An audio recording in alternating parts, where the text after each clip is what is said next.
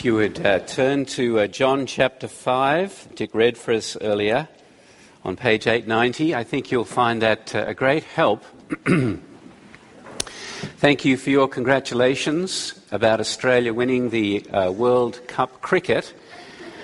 We have a certain New Zealander on staff, and what Australia's victory means, we shellacked the Kiwis in the final match. What it means is my life will be more bearable around the office.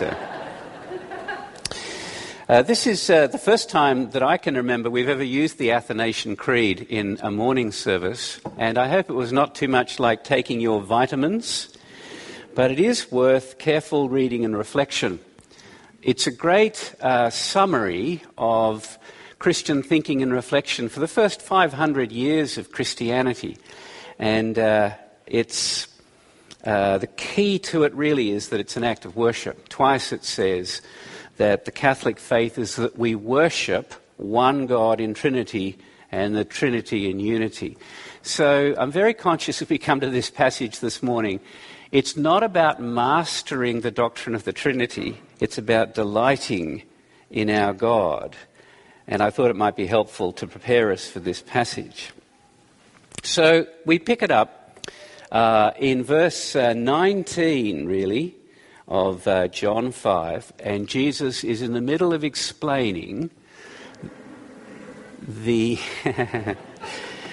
Now, some of you were confused last week about that sound. I just assure you it is a woodpecker, it's a flicker, and it's mating season. And the male flickers love to sharpen their beak on metal objects.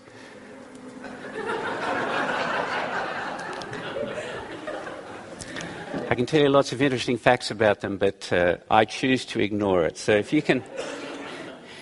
I've often found that if there's something important to say in a sermon, there'll be something like that happening. So it must mean this is important. So you remember in the morning of this day, Jesus had healed a man who'd been paralyzed for 38 years. And when he was challenged about doing it on the Sabbath, he said, "My Father is working and I am working." And the response is immediate and furious. Verse 18, they try all the more to kill him because he's calling God his Father, making himself equal with God. What they are saying to, what the authorities are saying to him is, we've got no idea how you made that guy get up and walk. In fact, we refuse to even think about it. But you are just a man, and what you are saying is the great sin. That's the sin that Adam committed in the garden, making himself equal with God. It's bald-faced blasphemy, and you must be killed. And I think it's very appropriate that we look at this on Palm Sunday, because in his response in verses 19 to 24, Jesus echoes much of what's going on in Palm Sunday. He reflects the same kind of things. His words here, if you can understand this, are full of majesty and modesty at the same time. Both are astonishing, his majestic claims and the modesty of his claims. And honestly, I've come to the end of preparing, I don't know which to be more astonished by. The height of the majesty of his claims or the humility of the modesty of his claims. And I think the best way for us to look at it is to look at those two things, the majesty and the modesty, because with each one, Jesus makes a specific application at the end. So we're going to have 2 points, and at the end of each point there is a specific application that Jesus makes, which is just great. It means the preacher doesn't have to think too much. Well, that's not true. But so let us look first at the astonishing height of the majesty that Jesus claims. I think these 6 verses, John 5, 19 to 24, have some of the most sublime, most supreme and simple claims that Jesus makes anywhere, at any time in the New Testament. There's nothing that comes close to this. And one of the things that's really easy to pass over as we just read it are the words of comparison. And so if you have it open, I draw your eyes back to the comparison words. Look at verse 19. Second half.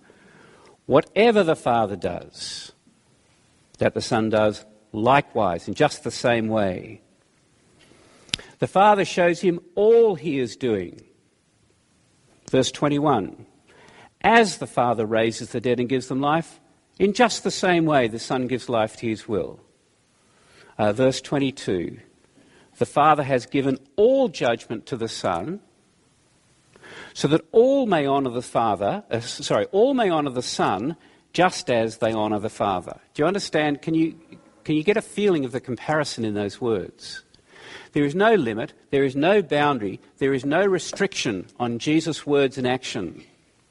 Everything the Father does, all, says Jesus, he does. Everything the Father has with regard to judgment, he has given to the Son. And all honour that belongs to the Father now belongs to the Son and must be given to the Son. It is absolutely breathtaking. Jesus says, my deeds are divine deeds, my knowledge is divine knowledge, my prerogatives are divine prerogatives, my authority is divine authority, and I am the right recipient of divine worship. And I want to just simplify this and just take two of the claims that Jesus makes here. The first is the claim to divine knowledge. At the end of verse 19 and the beginning of verse 20, Jesus says that the Son sees what the Father is doing. For whatever the Father does, that the Son does likewise. So you think about the context. You want to understand how I can raise a man who's been 38 year paralysed? I am doing what the Father is doing. The reason is because the Father shows me all that he is doing. And the implication is obvious, isn't it? That if you look at Jesus Christ, the life of Jesus, the works of Jesus, the words of Jesus are the perfect mirror and revelation of God the Father in heaven. Jesus is the complete, final, full, definitive revelation of God. No one has ever seen God. All our opinions about God are at best opinions. But the only Son who is at the Father's side, he has made him known. So all the revelation of God now comes to us through Jesus Christ, and all our access to God goes to God through Jesus Christ.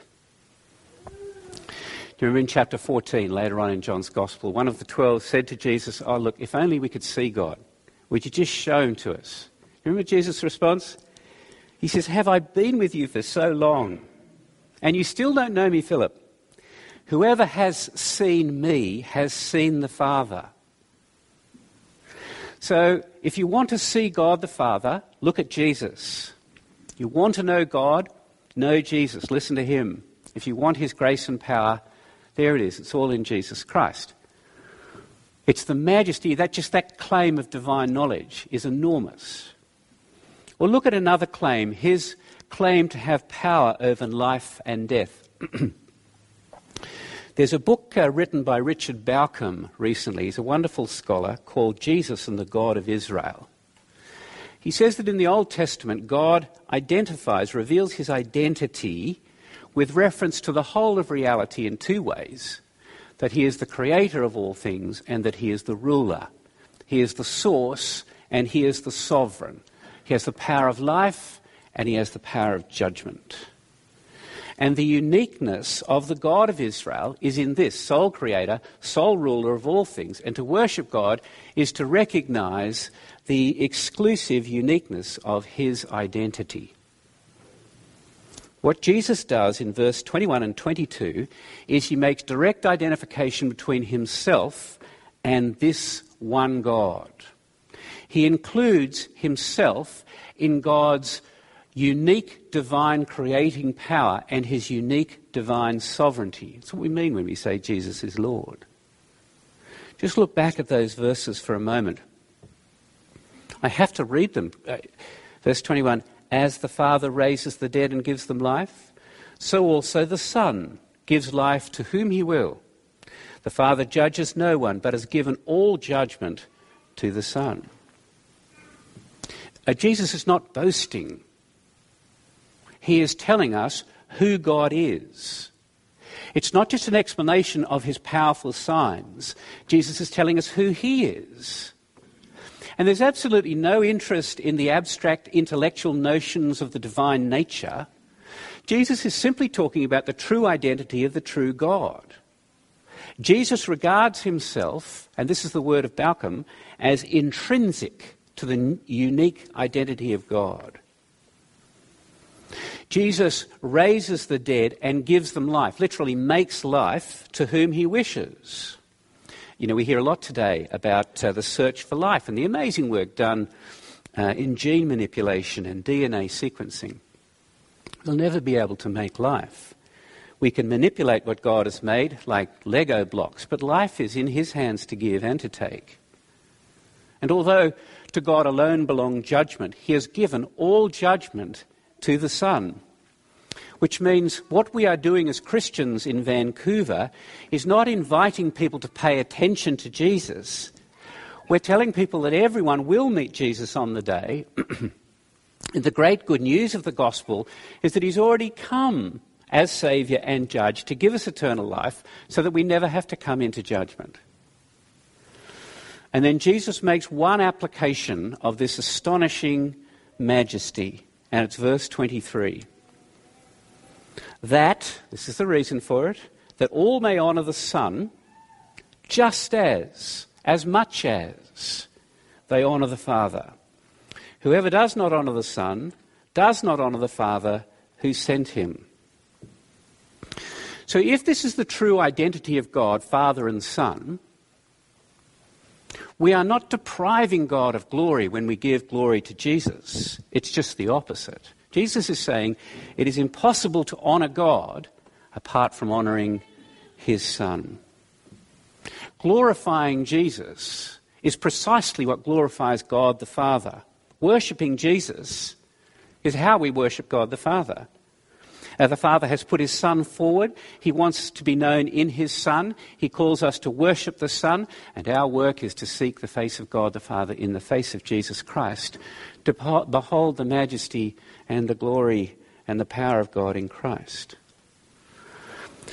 And we don't have time to deal with this now, but you can see how sharp the implications are and how offensive they are in our context. I mean, what do we say to our Jewish friends, our lovely Jewish friends, or our Buddhist friends, or our agnostic friends? Despite our deep desire to create a middle ground, Jesus just sweeps away all middle ground and says, whoever doesn't honour the Son doesn't honour the Father who sent him. Our attitude to Jesus is exactly our attitude to God. If someone says to you, I love God, but I've got no time for Jesus, Jesus is saying here that's a lie. What does it mean to honour the Son? We'll come to that in the second application. But I want to move to the second part of the second emphasis in the passage. I want to move from the height of the majesty to the humility and modesty of the Son. Because despite the astonishingly high claims of identity with God, I think the emphasis is humility and modesty. The accusation against Jesus is that he was making himself equal with God. And do you notice what Jesus does? He goes a completely different direction. He's not interested in equality. And I know equality is very close to the heart of our current cultural narrative. In some fields, it's become a kind of unchallengeable fetish and assumption. And historically, the idea of equality comes out of Christian understanding. Human beings are created to be the image of God. We all stand before God with no advantages. And God is against favoritism and inequity and injustice. So equality before the law and before the government come out of the gospel. But here, Jesus subverts the narrative of equality. For Jesus, there is a higher way than equality. It is the way of submission. Not the way of independence and autonomy and individualism, but loving submission to the will of the Father. So as soon as he is accused of making himself equal with God, Jesus shifts the conversation away from equality to speak about what? He speaks about the love and the communion between himself and the Father, of the giving and sharing, and of his submission and obedience to the Father. He could easily have said, "Of course I'm equal. Haven't you been watching?" He could have said, "The Father and I perfectly partake equally in all things that belong to deity, equal in glory and majesty, co-eternal, co-equal," as we said in the Creed. But look what he does say in verse 19. This is the first thing Jesus says to that accusation. "Truly, truly, I say to you, the Son can do nothing of his own accord, but only what he sees the Father doing." He's not saying I'm weak or I'm imperfect or I'm less than God. But he wants us to understand his glory and his joy in obeying the will of God, our Father in heaven. He wants us to know who God is in relationship between the Father and the Son. So just take the two majestic claims we looked at, the claim to divine knowledge. The claim to divine knowledge is more about the love and communion between the Father and the Son. Look back at verse 19, the second half. "For whatever the Father does, that the Son does likewise. Because, what's the basis? The Father loves the Son and shows him all that he himself is doing." Okay? Stay with me, please. Jesus is not interested in naked deity. He's interested in how the Father loves him and how he submits to the Father.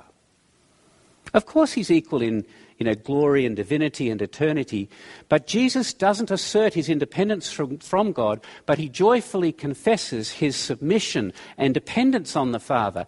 And the Father's love for the Son expresses itself in revealing, and the Son's love reveals itself for the Father in obedient submission. What that means is that all the love that God has, all the love and power of God, which is revealed to us in Jesus Christ, this is a great point, it depends in the first instance not on God's love for us, but it depends upon the Father's love for the Son and the Son's love for the Father, which I think is fabulous. So when we get to chapter 14, Jesus explains why he dies on the cross.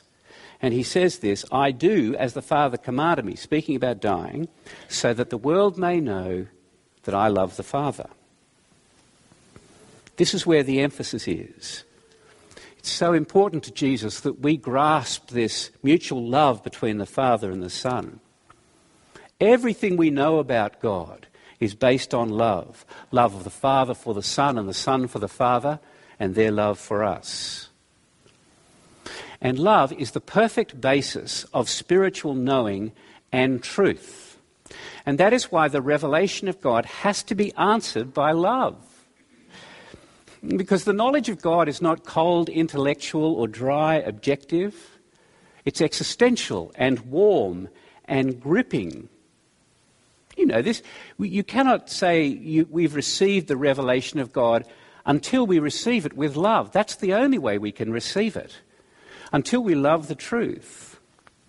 We can't know God heartily or authentically if we're just interested in right content and ticking the boxes here. The revelation of God comes to us out of deep eternal communion between the Father and the Son, and he is drawing us into the same communion and love. Sometime during the last century, I took a degree at university, and my philosophy professor did a lecture on traditional Christian theism. It's wonderful, a wonderful sweep of what Christians believe over the centuries. I was most encouraged. Except he's the chair of the Australian Atheist Foundation. He didn't believe a word of it. John says later, "Anyone who does not love does not know God, because God is love. And we've come to know and believe the love God has for us. God is love, and whoever abides in love abides in God, and God abides in him." You see, the majestic claim to divine knowledge is really about the communion of the Father and the Son. So no matter how difficult and confronting we may find the revelation of God in Jesus Christ, in the end it comes from love, it's to be received in love, it's delivered in love. It is the same emphasis with the second massive claim about the power and life and death. You just look down at those verses again, 21 and 22. Jesus doesn't just say the Son gives life to who he wills. He says, as the Father raises the dead and gives them life, so the Son. Jesus doesn't just say, all power, I have all power of all judgment, but he says the Father has given all judgment to the Son. It's joyful subordination. The Father and the Son are two persons, two different roles. The Father sends, the Father initiates, the Father directs, the Father gives.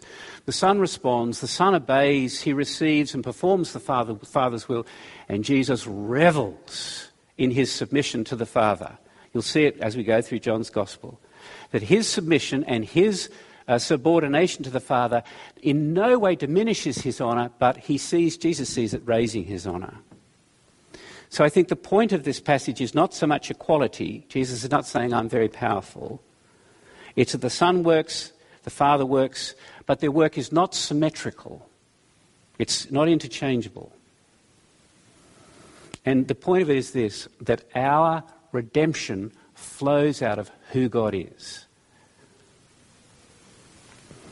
And here is the implication of this second point that Jesus makes. And it's verse 24. And I think we ought to commission Jeremy to make a song out of this verse. It's worth memorising. Truly, truly, Jesus says, I say to you, this is the conclusion to these verses, whoever hears my word and believes him who sent me has eternal life. He does not come into judgment, but has passed from death to life. Jesus is saying, all that I have been saying has very practical implications for you in 3 time zones. That the path of my life is the path of joy through submission to the Father, by giving honour to the Father, and the path for us to eternal life is also the way of submission. You see the logic? How do we honour God, the Father? By honouring the Son. How do we honour the Son? By hearing Jesus' words and believing him who sent me. So submission to the Father for us is listening, carefully attending, hearing the words of Jesus and relying on and trusting God the Father. And when we do that, Jesus says, eternity enters our lives. The astonishing majesty and modesty of the Lord Jesus leads to these very concrete results. It leads us, our lives, out of just a mundane uniformity of flat one day after another, but it gives a shape to our lives. And I think the way, and I want to finish with this, the most helpful question for this verse is the question when. There's a past tense, a present tense, and a future tense. Because to hear the words of Jesus and to trust the Father changes the past, changes the future, and changes the present. Let's just look at those. What does it do to the past? Look at verse 24. He who hears my word and believes him who sent me has passed from death to life. The word is a location word. It's a place word. Bron and I have moved a couple of times in the last couple of years. We still receive mail, despite the fact that we've redirected our mail, at the old addresses. This change of address is the most extreme and most profound we could have. See, if I were to die, your mail would not be able to reach me. If I were to die and to be raised again, I move into a new location from death to life, it would be doubly impossible. See, for those of us who hear the words of Jesus and place the trust in the Father, the timing of this move is crucial. When did it happen? He says it happens in the past. When you first believed, and it now has ongoing consequences. And it's not a move in our location that we can change. We move from death to life in the past. So how does that affect the future? Jesus says, verse 24, that person does not come into judgment. Simple future. Since you've moved your location by trusting in Jesus Christ, your spiritual location, here is a place that it's impossible for you to go. It's to go into the judgment. This is from the lips of the one to whom all judgment is given. His promise is that the moment we begin attending to the words of Jesus and trusting the Father, we move into a new spiritual territory of no condemnation. Of course we deserve judgment. Christ has intervened. He has taken all our judgment for us. And the free forgiveness of our sins is not based on how we feel. It is the future certainty from the mouth of the one who is the judge himself. He says, you'll never face my judgment on that day. And I think that's the basis of growing in security, which is the basis of growing in submission to his will. Past, future, present. He who hears my words and believes him who sent me has eternal life. It's an emphatic present tense. Eternal life is the present experience and enjoyment of communion with Jesus Christ, of passing from death to life, of never coming into judgment.